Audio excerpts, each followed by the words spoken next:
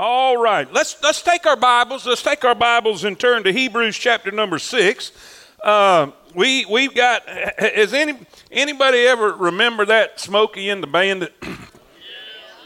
Well, tonight we got a long way to go and a short time to get there. And so we're gonna cover a lot of ground tonight, but it's gonna be awesome. I'm telling you, this is gonna be. If you've ever worried, if you've ever doubted, if you've ever wondered about whether you were eternally secure, you're going to learn tonight. This is one of the greatest chapters on the eternal security of the believer, why we can be convinced in the power, the keeping power of the Lord Jesus Christ. And so it's going to be a great, great night. Hebrews chapter 6, and I'm going to have to go fast, okay? So bear with me, and just if y'all will listen fast, I'll talk fast. Amen? All right, here we go. Hebrews chapter number 6. We stopped. I'm going to go back and cover a couple verses that we covered last week because they go together. If you'll remember. Matter of fact, y'all just sit down. Everybody sit down at Fairview. I got to explain some things first, okay? If y'all remember, last week, the writer of the letter, he was pretty brutal. Can y'all agree with that? Y'all are immature. You're drinking milk when you should be eating meat. For the time you ought to be teachers, but now I got to go over this all over it. Are y'all with me? Now, y'all remember this last week when we was talking about being immature and not being seasoned saints because we've neglected the word and we have not followed through. It got real quiet in here. And so he was rough on them. I mean, he was just laying it down, telling them the reason that they're in the shape they're in, the reason that they're doubting like they're doubting, the reason that they're struggling like they're struggling is because they've neglected the word, they've neglected prayer, they are immature. For the time that they've been saved long enough that they should be teaching this stuff, much less having to have somebody teach them. Are y'all with me? Say amen. Now, that was a pretty rough, scathing rebuke, if you will. And the writer knew that they were going to be discouraged. He knew that they were going to possibly be worried. Okay, are we going to lose our salvation? Are we going to lose? Are we going to go back into condemnation again because we have not matured and developed like we're supposed to? And so he's going to combat that. All right. From verse 4 all the way to verse 20 is an encouragement to these believers that listen. When you come to Christ, you are secure. You can trust him. Because you remember, they were doubting. They were being tempted to go back into Judaism. They were afraid. And they were saying, listen, basically he's saying this. You can come to Christ. You can trust him. I will take care of you. You will be okay. Are y'all with me? Amen. And so that's what we find from verses 4 through verse number 20. So let's do this. Let's read. And we'll jump right in there. He says, for it is impossible for those who were once enlightened and have tasted of the heavenly gift and were made partakers of the Holy Ghost and have tasted the good word of God and the powers of the world to come, that there's no doubting that he's describing a saved person. Verse 4 and 5, describing a saved person.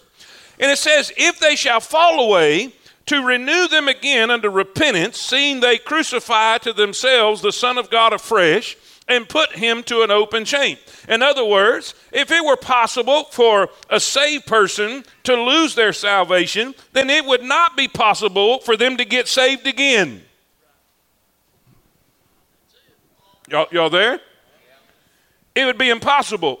Because he said, then Christ would have to die all over again because the blood he shed the first time didn't get the job done. Are y'all with me? He says, no, that's impossible.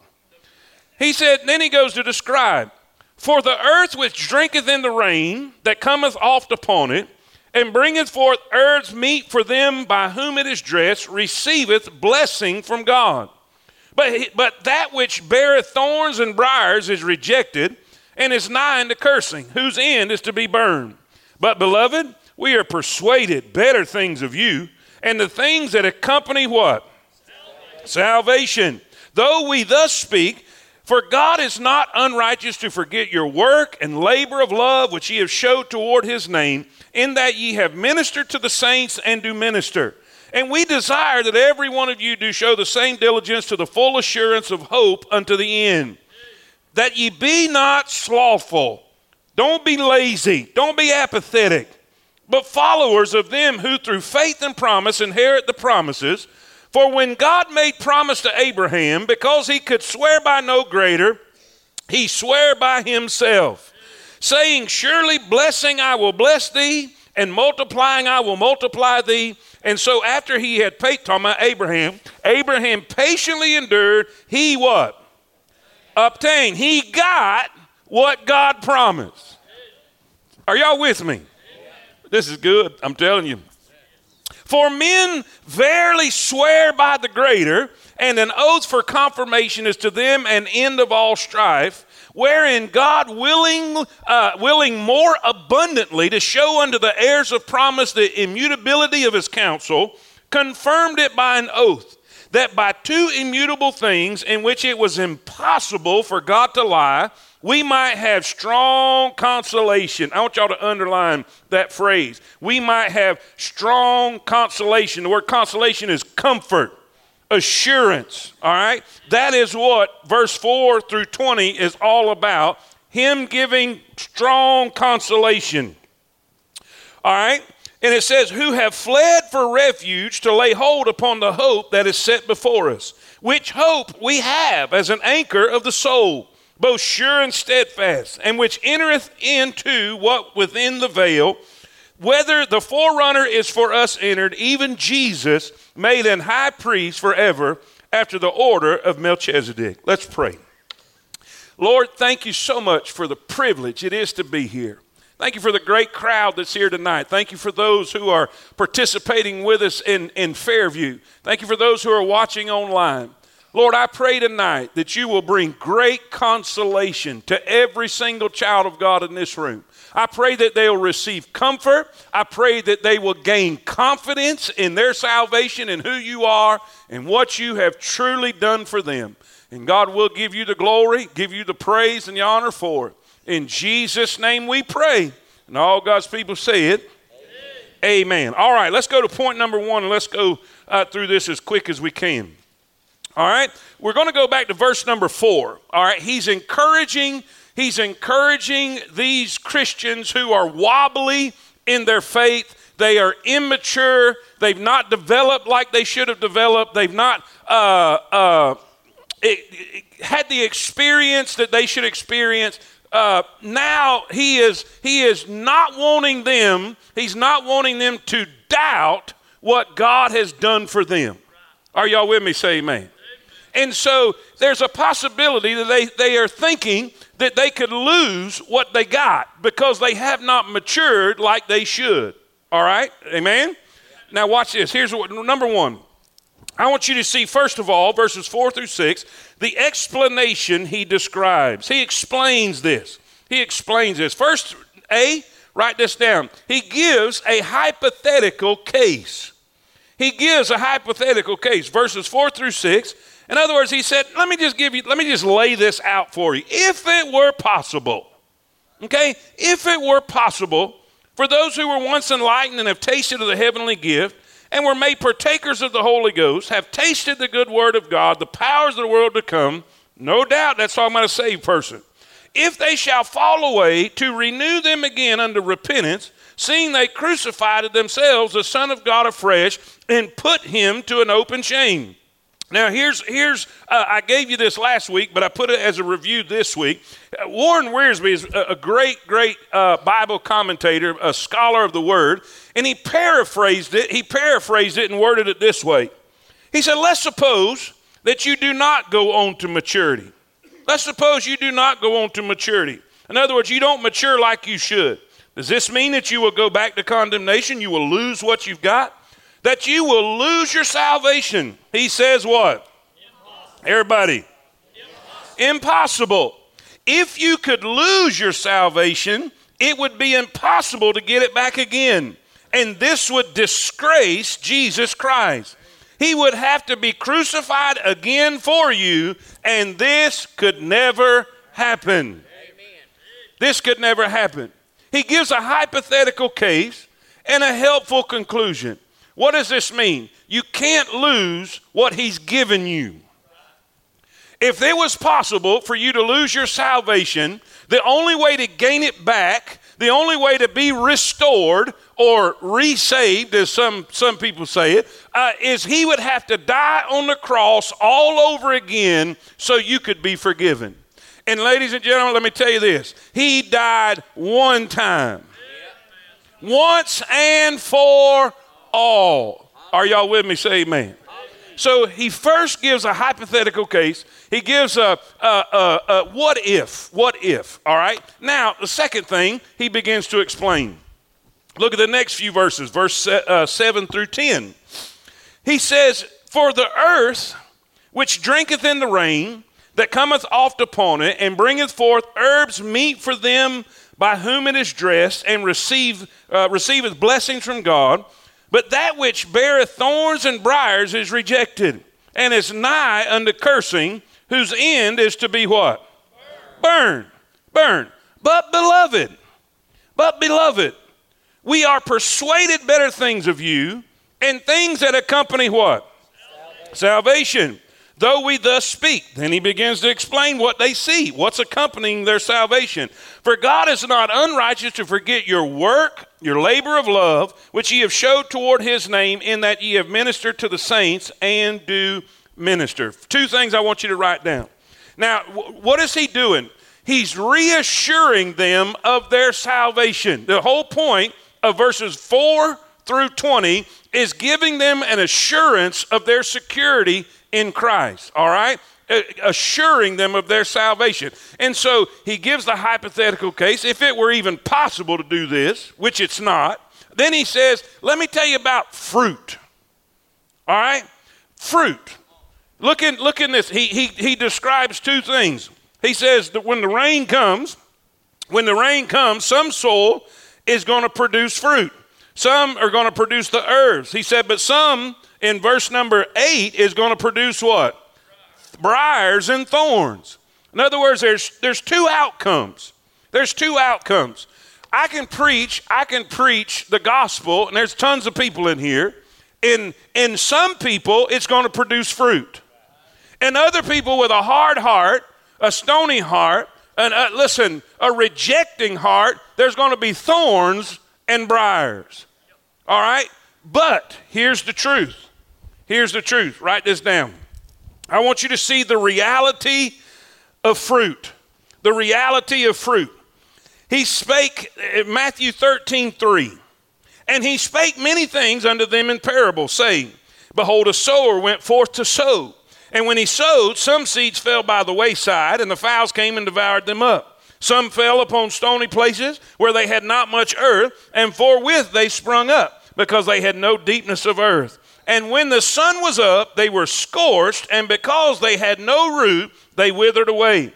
Some fell among thorns, and the thorns sprung up and choked them. But others fell into good ground and brought forth fruit.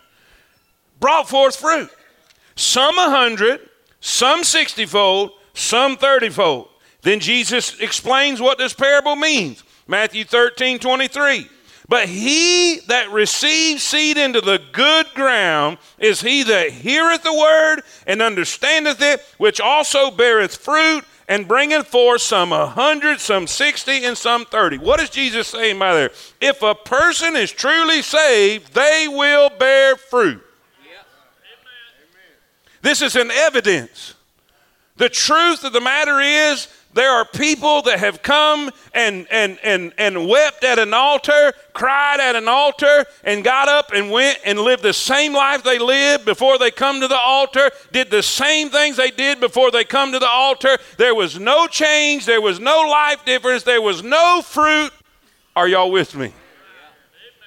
And he said the one thing, the one evidence of true salvation, being truly born again, is there's going to be some evidence. There's going to be some. Now, everybody ain't going to have the same amount of fruit. There's going to be 100. There's going to be 60. Are y'all with me? Now, we can't judge somebody's salvation by the amount of fruit. Because some people are going to be more committed than others. There's going to be some people that are going to be more faithful than others. But I'm going to tell you this, if you got it, you're going to have some. Are y'all with me? And he teaches it that there's going to be fruit. Then, so that's the reality, all right? He lays that out there, right? Look in verse 7 and 8. He says there's going to be fruit. And by the way, the Bible says you'll know them by their fruit. Okay? You got people on this side. You got people on this side. You've got herbs and fruit over here, and you got briars and thorns over here. There's going to be a revelation of who they are by what they produce. Are y'all with me? That's the truth. That's the principle. That's the point he's making. Now watch what he says. He says in verse number 9, but beloved, he's just coming off of the thorny verse, right? Yeah. Verse number 8. He just gets through talking about cursing and burning. But beloved, we are persuaded better things of you and things that accompany salvation, though we thus speak. For God is not unrighteous to forget your work and labor of love, which ye have showed toward the saints, and that ye have ministered to the saints and do minister. B, if you're taking notes, write this down. First, the evidence, there's going to be a reality of fruit. If a person is truly saved, there's going to be fruit in their life. They're going to bear fruit, some 100, some 60, some 30. There's going to be different variations of fruit, but there will be fruit. And then the writer says this, and by the way, I see some fruit. That is the recognition, all right? The recognition of fruitfulness. He says, we are convinced of better things of you. We look at your life and we see things that accompany salvation. In other words, there's evidence in your life. There is proof in your life. There are things that we can see that there has been a change in your life. There is a difference in your life. There is something in you that wasn't in you before. Are y'all with me? He says we recognize this fruitfulness. There's evidence here. Now keep in mind the goal. Keep in mind the goal. He's trying to help them be assured of their salvation. So what does he say? A person that's saved going to have some fruit. And guess what? Guess what I have seen and witnessed in you? Fruitfulness. Your labor of love. Now keep in mind, we don't bear fruit to get saved. We bear fruit if we are saved. That labor of love was not to earn salvation, because you can't. Remember, for by grace are you saved through faith, that not of yourself, it is the not of works, lest any man should boast. All right? Church, say amen. Now watch this. This is important. James 2:17. James 2:17. Well, I just don't know if all that's necessary. Well, James said in James 2:17, he said, even so faith, if it hath not works, is dead. It's not legit. It's not real. In other words, it's not a faith that can get you to heaven. I'll be honest with you. If your faith can't get you to church, I'd wonder if it could get me to heaven. All these people running around say, well, you don't have to go to church to be a good Christian. All that tells me is you haven't even read the Bible. Because it says, don't forsake the assembling of yourselves together. Hello? Now watch what he says. Faith without works is dead, being alone. Yea, a man may say, thou hast faith, and I have works. Show me thy faith without thy works. Now read it with me. And I will. Show me my faith by thy works. Here's the thing. You can work and not have faith, but you can't have faith and not have works.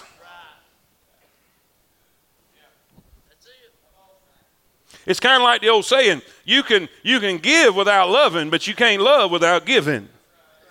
And what he is saying here, James is trying to make it as simple as possible for everybody to understand. We're not saved by works. We're saved by faith. But faith that is real will work. There will be evidence. There will be works. There will be fruit. Are y'all with me so far? And he says, you guys, I see some fruit. I see your labor of love. I see what you have done. Fruit's required. And I see fruitfulness. Church, say amen. So he's encouraging them. He's encouraging them. I see your fruit. I see your fruit. Then number 3. Oh, we got to hurry because I got to get to that last point. It's going to be so good, y'all. All right, number 3, verse 11. And we desire. Now, does what I said so far make sense? Okay? All right, now, verse 11. And we desire that every one of you do show the same diligence to the full assurance of hope unto the end. Now, let me word it in a way that will make sense to us. You need to be diligent in order to be able to be assured. Let me say that again. In order to be assured, you're going to have to be diligent. Okay? Now watch. We desire that every one of you do show the same diligence to the full assurance of hope unto the end. And that ye be not slothful, but followers of them who through faith and patience inherit the promises. Then he gives an example of one, talking about Abraham. Watch how his patience, he patiently endured. For when God made promise to Abraham, because he could swear by no greater, he swore by himself, saying, surely blessing I will bless thee, multiplying I will multiply thee. And so after he had patiently endured, he obtained the promise. Now I wish I could tell you the timeline and the process that Abraham had to go before he received the promise, but he had to wait a long time for the answer to God's prayer. Are y'all with me? But he patiently, he waited. He endured, right? Now here's 2 things I want you to write down. We see the explanation he describes, the evidence he details, then the exhortation he demanded. Now he's given them commands. He says this, 2 things, write this down. There has to be persistent effort. There has to be persistent effort. Be diligent. Don't neglect your Bible. Don't neglect the forsaking, or don't forsake the assembling of yourselves together. Don't neglect prayer. Don't neglect spiritual exercises. Be committed. Be persistent. Be diligent. Be diligent. Now watch. 1 Corinthians 15:58. Therefore, my beloved brethren, be ye, everybody, be ye steadfast, unmovable, real loud with me, always abounding in the work of the Lord, for as much as ye know that your labor is not in vain in the Lord. Don't quit. Don't throw in the towel. Don't get wobbly. Be steadfast. Watch what 2 Peter says. And beside this, give all diligence. Give all diligence. Everybody knows what diligence is. I mean, you got to be sure. You got to be careful. You got to do put everything you have to do this. Give all diligence. Add to your faith. Some people have this idea that I just come to Christ to get saved and just sit back and let him pour it on me. Well, that's foolish. Peter says, no. You don't just kick back. God's not just going to pour everything you need. Hello? It's not just going to come automatically. He says you got to be diligent. And you got to include and work on virtue. Work on knowledge. Work on temperance. Work on patience. Work on godliness. Work on brotherly kindness. No, we need to work on that. Say amen. It's not going to come automatically. Listen, work on charity, loving. For if these things be in you and abound, they make you that ye shall neither be barren nor unfruitful in the knowledge of our Lord Jesus Christ. Amen. Now watch this. Everybody look at me. I had that in bigger letters, but I run out of space, so I had to make it smaller. Everybody look at me. Faith is required for salvation, but diligence is required for assurance. Let me say that again. Faith is required for salvation, not diligence. You can't work hard at getting saved. Matter of fact, you can't work at all. Because it's a gift. It's a gift. He gives it to you. All you have to do is believe in him. There are so many people that are so worried to death about their salvation. They're trying to get to heaven. You can't. You can't try to get to heaven. You can't work your way to heaven. You can't hope to be good enough. No, there is none righteous, no, not one. It is a gift. If you'll come to him, he'll give it to you. If you believe in him, he'll give it to you. If you place your faith in him, he'll give it to you. Amen. But the assurance that you got it requires diligence. Let me put it this way. How many of y'all ever doubted your salvation before? Raise your hand. I got both my hands up because I've doubted multiple times. You want me to tell you when I haven't doubted? When I was prayed up, read up, giddy up. When I was wide open in the house of God, when I was reading my Bible from cover to cover, when I was prayed up and spending time with God, I never one time doubted. Not one time. But when I got slack,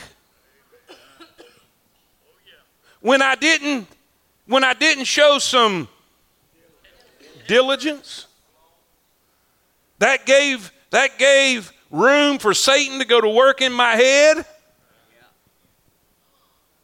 It's easy to get foolish on God. I know who I'm preaching to. Oh, you're the preacher. You're not supposed. I'm a man.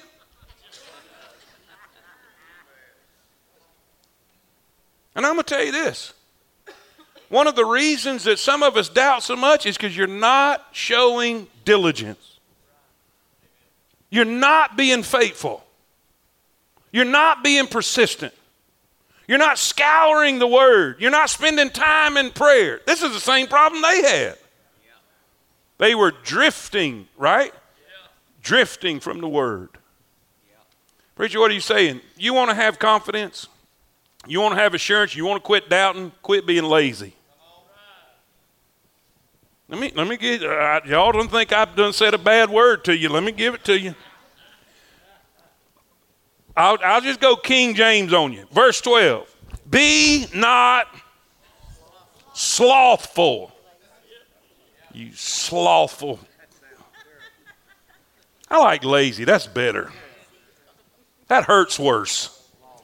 Let's don't try to clean this up, okay? Are y'all with me? Don't be lazy. He's saying this, if you want to be assured, if you want to have confidence, if you want to quit worrying and doubting, you can't be lazy. You're going to have to give some effort. That Bible don't work by osmosis. Say, where in the world did you get that from? My senior year in high school, my last period in class was marine biology. It was a class I didn't have to have, so I slept every day. I'm glad Mom and Dad's not here. One day, it's big old marine biology books on the desk, and I had my head just snoring away. And Mr. Priest came by the desk and tapped on the desk. And said he was a cool dude. He knew that most of the seniors in there didn't need it. They just had to be in a class. And he said, Mr. Carter? I said, yes, sir. Trying to wake up. He said, this doesn't work by osmosis. He said, that knowledge is not going to soak up into your head. I said, you're right, sir. I have to open it up. All you people that think your Bible's a good luck charm, that you keep your Bible under your pillow at night so you don't have nightmares, there ain't nothing to that. Your Bible is not a rabbit's foot. You actually have to open it to get the goodie out of it. Are y'all with me? Diligence. Diligence. There's a lot more I want to say there, but we got 27 minutes, so I got to get. There's got to be persistent effort. Persistent effort. Then there needs to be patient emulation. Look what he says in verse 12. Don't be lazy, that ye be not slothful, but, what's that next word? Followers of, and let me say this so nobody get their feelings hurt. There's been many times in my life I've been slothful.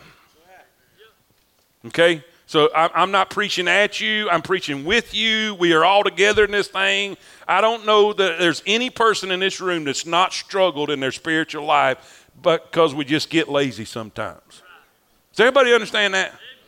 So look, don't feel sorry for yourself. Don't let your bottom lip hit the ground. I'll tell you like my baseball coach told us, pick your lip up, throw it over your shoulder, and let's go. Because we've all faced this. We all struggle with this. You know why?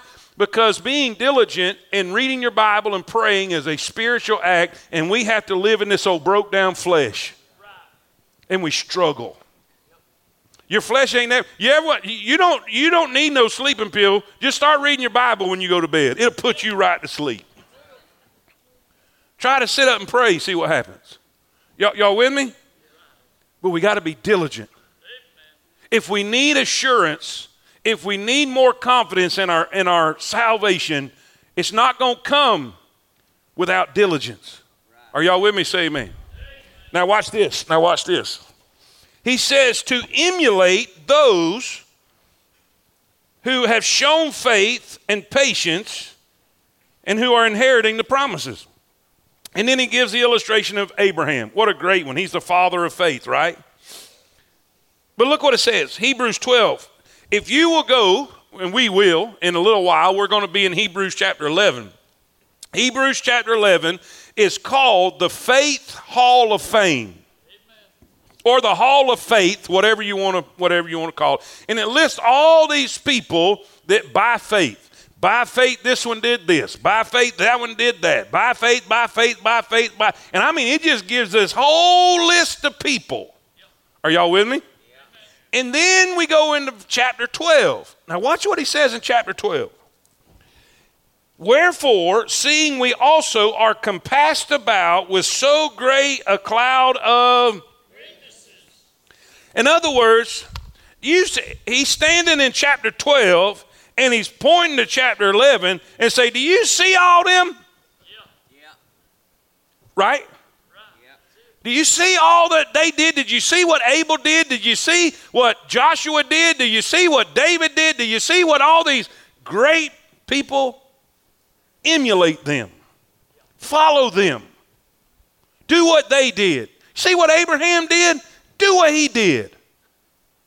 He struggled. He had his ups and downs, but he patiently endured. Preacher, what are you saying? I'm saying this.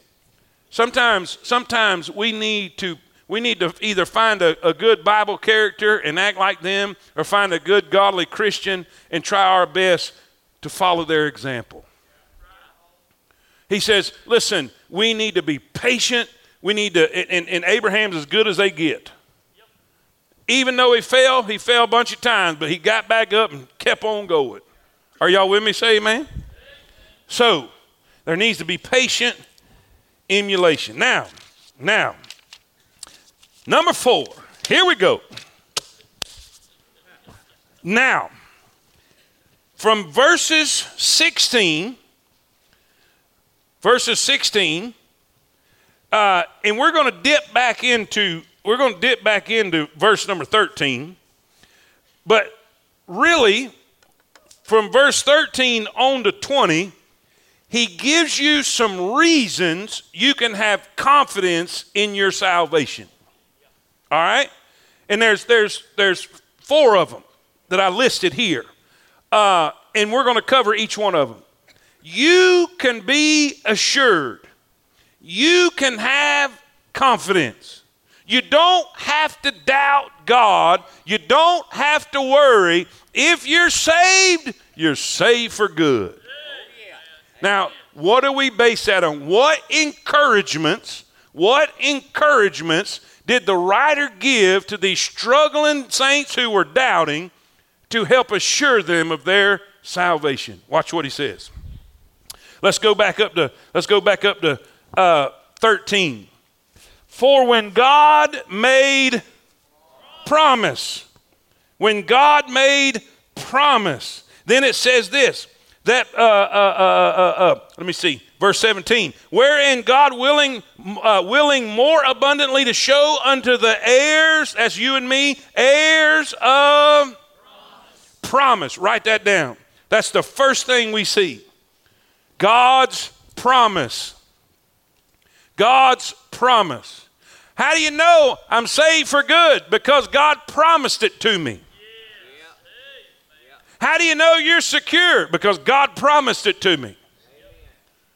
How do you know you can't lose it? Because God promised it to me. Now here's what I had to do. Now there on some of your verses, all you have is the address. Because I didn't want 3 pages for y'all. I got 3 pages, but you don't. But I've got them here, and I'm going to read them. I'm going to read them because you need to know them, and it'll be up on this screen. Just trust me. Do y'all see what I'm talking about? There's like 4 or 5 that's listed. All you have is the address. You don't have the actual verse. If that makes sense, say amen. All right, now watch this. We're going to go through these promises. What did God promise? John 6:30. Well, actually, you have John 3:16. For God so loved the world that he gave his only begotten Son, that whosoever believeth in him should not perish, but have everlasting life. Amen. John 6:37. I love this one. John 6:37. All that the Father giveth me shall come to me, and him that cometh to me, read it with me, I will in no wise cast out. Now, I looked up that word wise. It means manner, way of being or acting. So let's plug that in to that statement. I will for no manner, no way of being, no way of acting will cast you out. No matter what you do, no matter how you behave, no matter how you act, no matter what manner, I'm not going to cast you out if you come to me. No shape, no form, no how. You're in. If you're in. Well, I tell you what, I just don't know if a person can act like that and sin like that. Now, he didn't say he ain't going to beat the devil out of you. We're going to get to that in a couple chapters. We're going to get his chastening. We're going to get to that. Whom he loveth, he chasteneth. He says, I'm not going to kick you out. If you come to me, I'm never going to kick you out for no reason. I may discipline the fire out of you, but for no reason will I.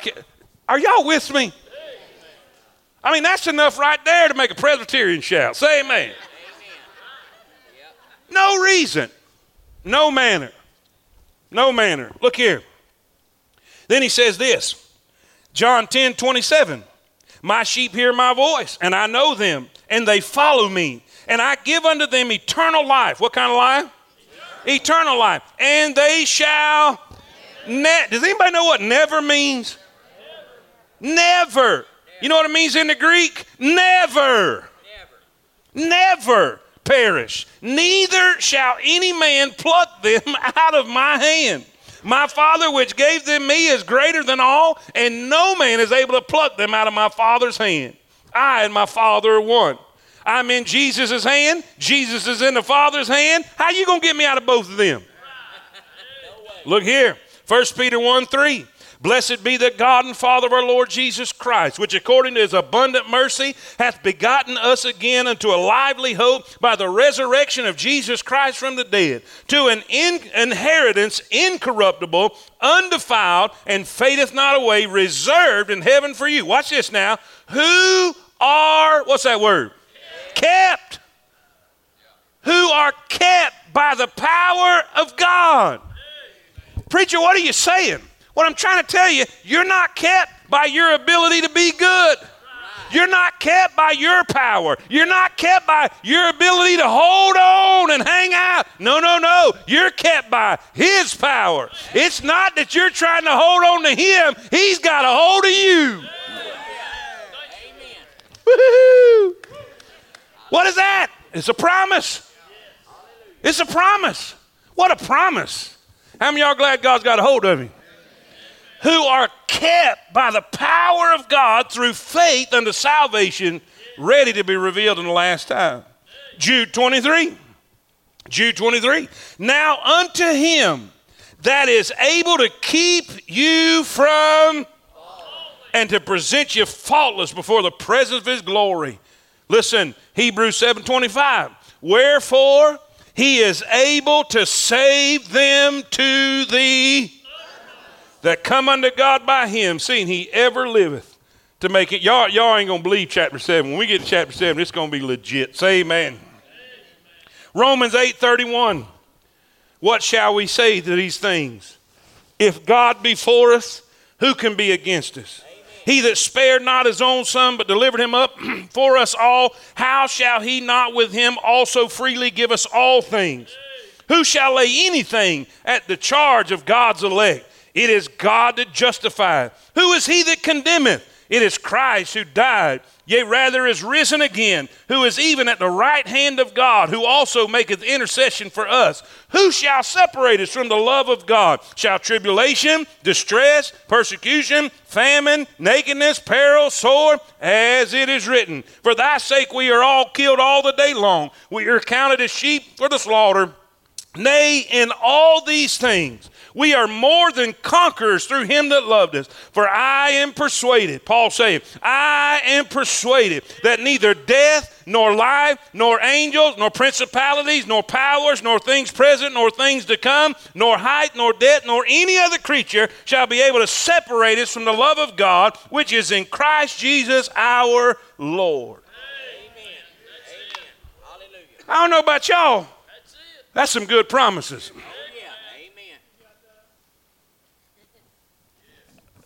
Ray Charles can see them.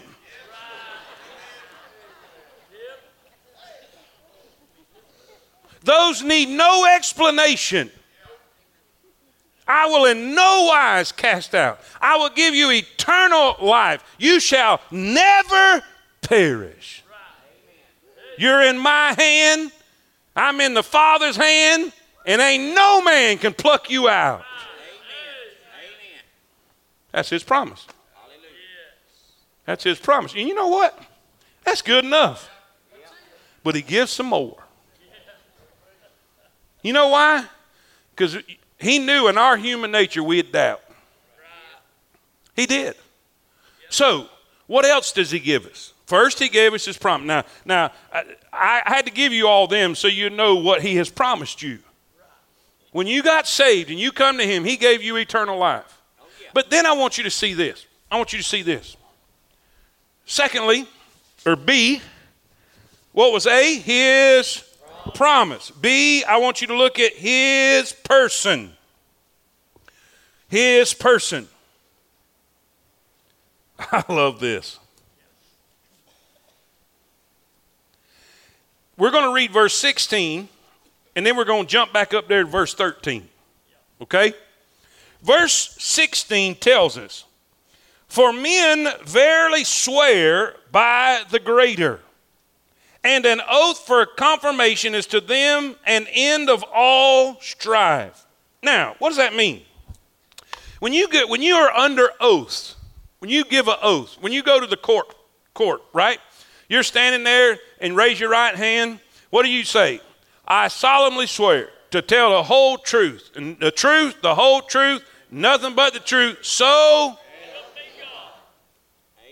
you are appealing to the greater. Amen. Y'all with me? Amen.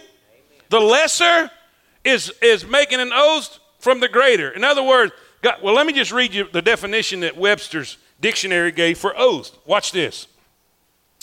A solemn affirmation or declaration made with an appeal to God for the truth of what is affirmed. The appeal to God in an oath implies that the person imprecates or invokes his vengeance and renounces his favor if the declaration is false. In other words, it's basically this: God, strike me if what I'm telling you is a lie. Y'all with me? Now watch. It is a declaration of a promise. The person invokes the vengeance of God if he should fail to fulfill it.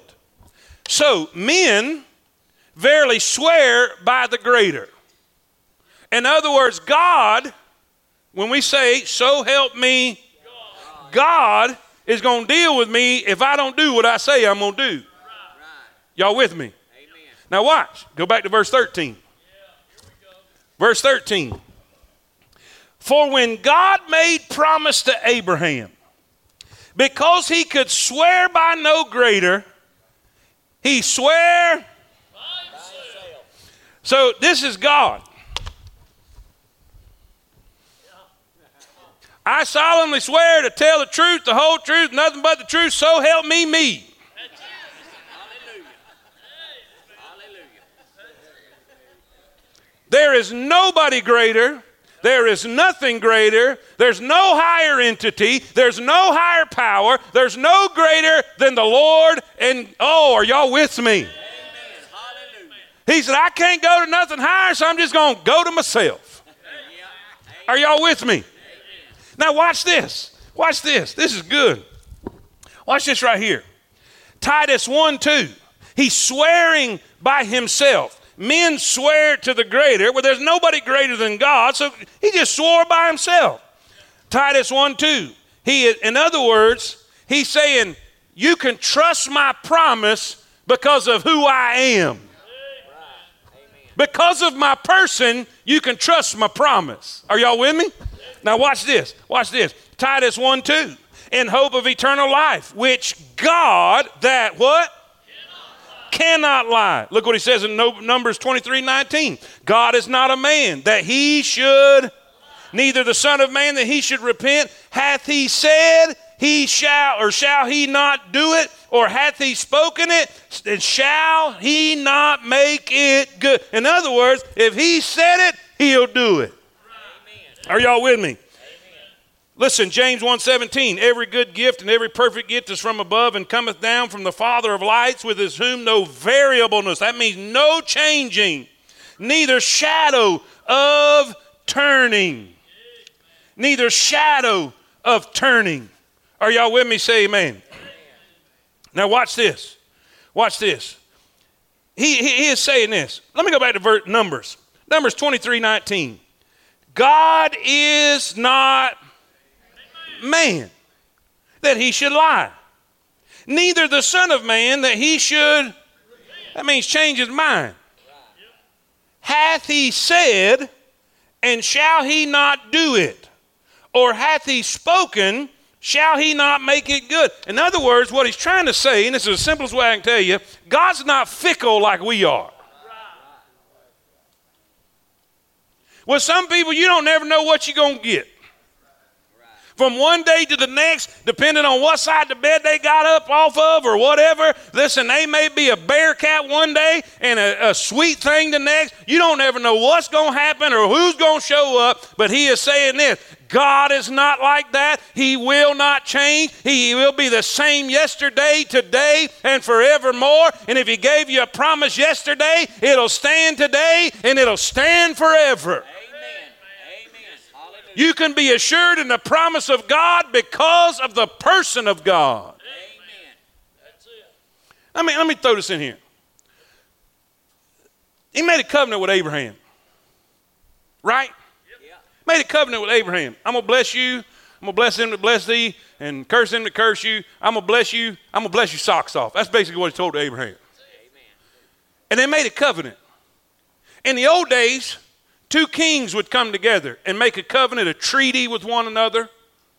And they would take two bulls or two animals here, and they'd cut them all to pieces, quarter them all up. And I mean, they're just body parts all over the place.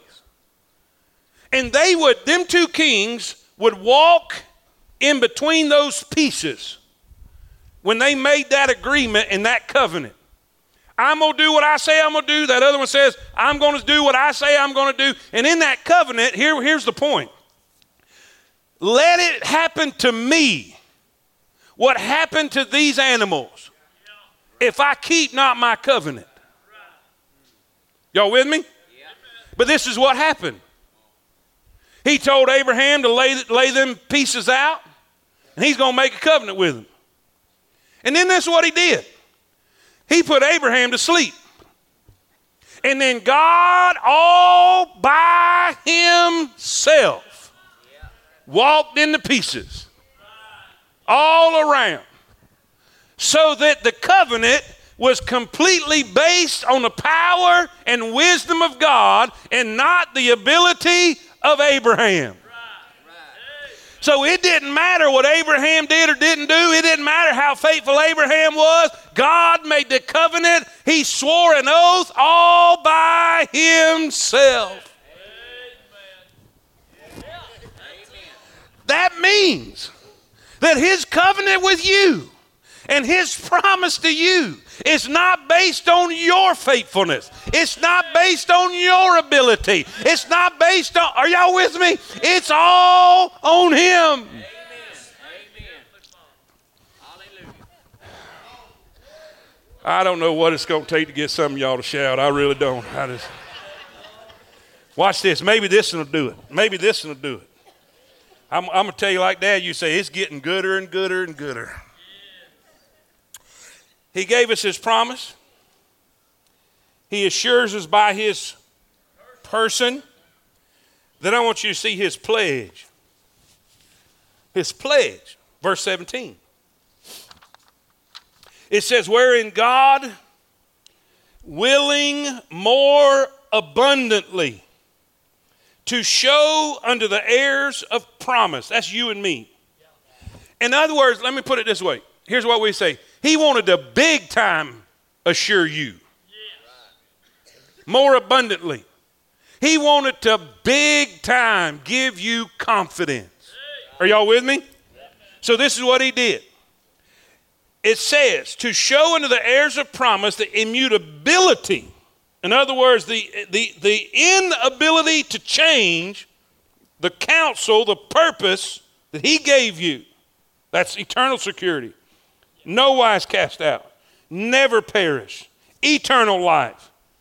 He, what's that next word? Confirmed. Say it with me. He confirmed it by an oath. Now I want you to look at this. Write this word down. I want you to see his pledge. What is the confirmation of God's oath? All right, because see, here's the way this works. He gave you a promise. He said, I'm going to do this. I'm going to do this. Then he made a covenant, or he made an oath. Now, he didn't need to, and he didn't have to, because his promise is sure. Right. It would have been enough. Right. But guess what?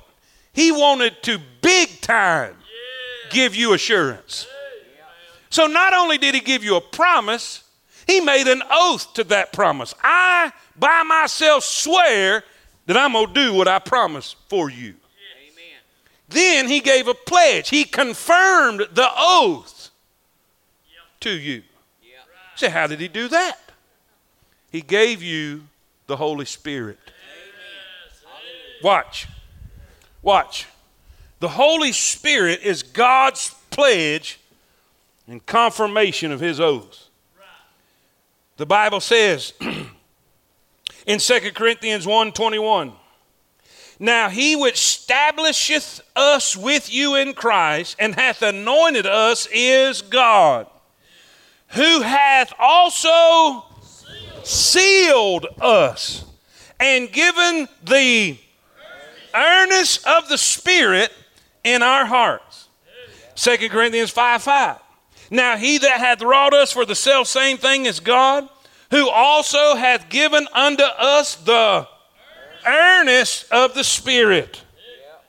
Now you realtors in here, you're going to really like this. This is going to make more sense to you than anybody. Ephesians 1:13, in whom ye also trusted, after that ye heard the word of truth, the gospel of your salvation, in whom also after that ye believed, ye were sealed with the Holy Spirit of promise, which is the Holy Spirit of promise that we're sealed by, is the what? Earnest of our inheritance. Now let me give you the definition of earnest. It's arabon, the Greek word arabon, which means earnest money, deposited by the purchaser and forfeited if the purchase is not completed. In general usage, it came to denote a pledge or an earnest of any sort. In the New Testament, it's used only of that which is assured by God to believers. It is said of the Holy Spirit as a divine pledge of all their future blessedness. Now let me help you. I told y'all this before, and I'll tell you it again. When I first moved, we've never lived in a house we owned. My dad was a pastor. We lived in the parsonage. It was the house the church owned. Never bought a house in my life till I moved to Coleman, Alabama. We were renting. First 6 months we were here, we were renting. We found a little house we could afford, and so I went to the realtor, and I said, okay, we'll offer this much. And she says, okay, that's great. That's wonderful. I'll let them know. Write me a check for $500. I said, for what? She said, oh, it's earnest money. Like I knew what that was. I said, ma'am, the only earnest I knew went to camp. You're going to have to help me with this. That's exactly what I told her. She said, oh, I know. She said, this is the deal. You're offering this offer on the house, and this $500 is telling them that you're serious about your offer. Now I'm going to tell you, in that moment, these verses come to my mind. I know she thought I lost my mind, but I had a Baptist Costal fit right there in that office. Do you know that the Holy Spirit is God's pledge, God's engagement ring to you, God's earnest money to you, that he's saying, I'm going to do what I said I'm going to do. I've got an inheritance waiting on you. I'm going to seal you and give you the Holy Spirit. He is the pledge to let you know I'm serious about my offer. Amen. You're sealed. Look what the word sealed means. Look what the word sealed means. It means fixed, secured. It denotes ownership and security together with destination in the sealing of believers by the gift of the Holy Spirit upon believing. Preacher, what are you saying? The moment that you got saved, he gave you the pledge of the Holy Spirit to be in you, and in that moment, he sealed you. He eternally fixed and secured your destination. I couldn't get lost if I wanted to. Why? I'm sealed. I've got the Holy Spirit in me. I've been sealed.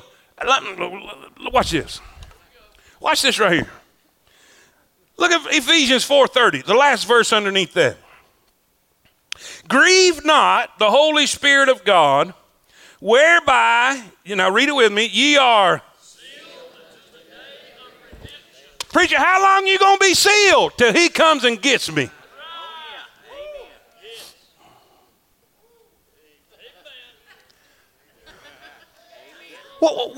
What else do I got to say? How long are you sealed? Till you fall again? Nope. Till you cuss again? Thank God. I've been around some of y'all. Till you get angry in traffic again? No, you're sealed until the day of redemption. Yeah.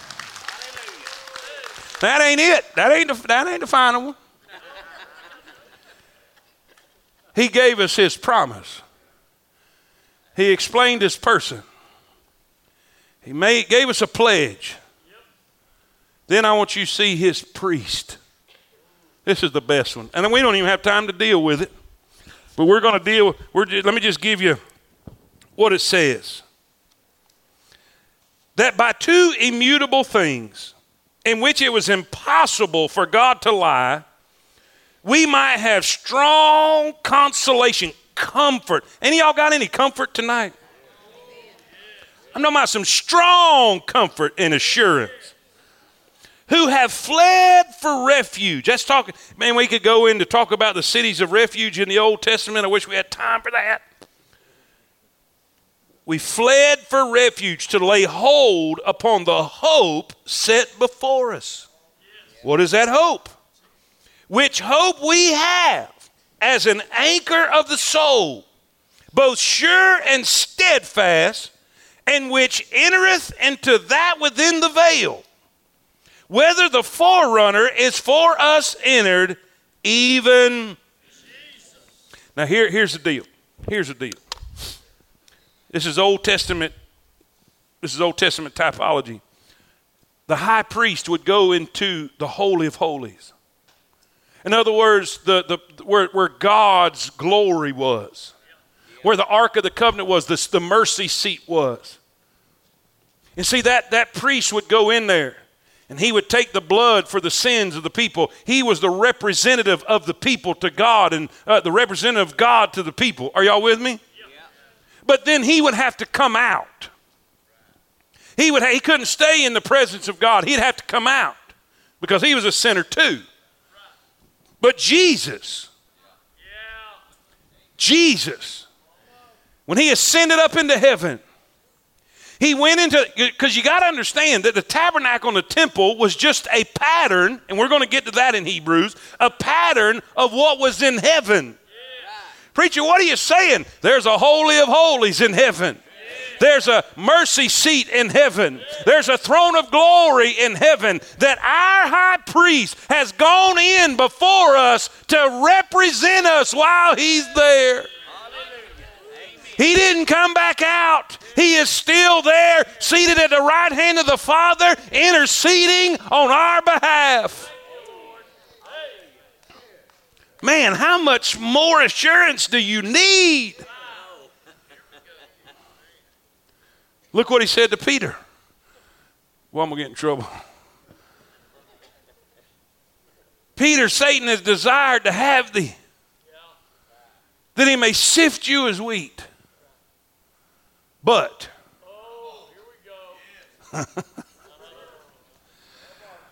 I have prayed for thee. And I don't know if you remember or not, but his prayer was heard. Peter fell and tripped up. But God restored him. And he stood on the day of Pentecost and saw thousands saved because he preached the gospel. Even though Satan desired to have him, he had somebody praying for him. What are you saying, preacher? I'm saying there's somebody who's praying for you.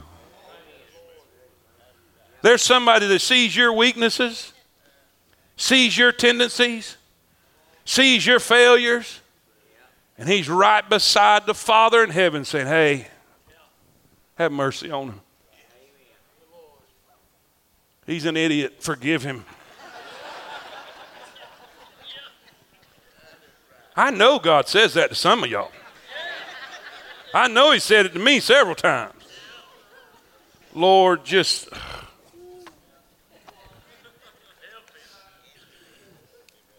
You know, it's hard for us to even... We have spiritualized stuff so much. It's hard for us to really comprehend that God's Son is up there right now working on our behalf.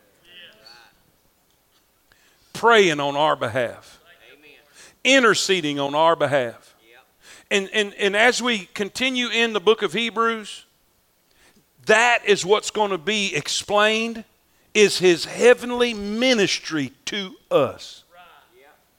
You see, the milk is he died, or he came, he lived, he died, he rose again. It's what he did on earth. And that's great, and we all need to know that. But the meat is what he's doing, not what he did for you, but what he's doing for you. Are y'all with me? Say amen.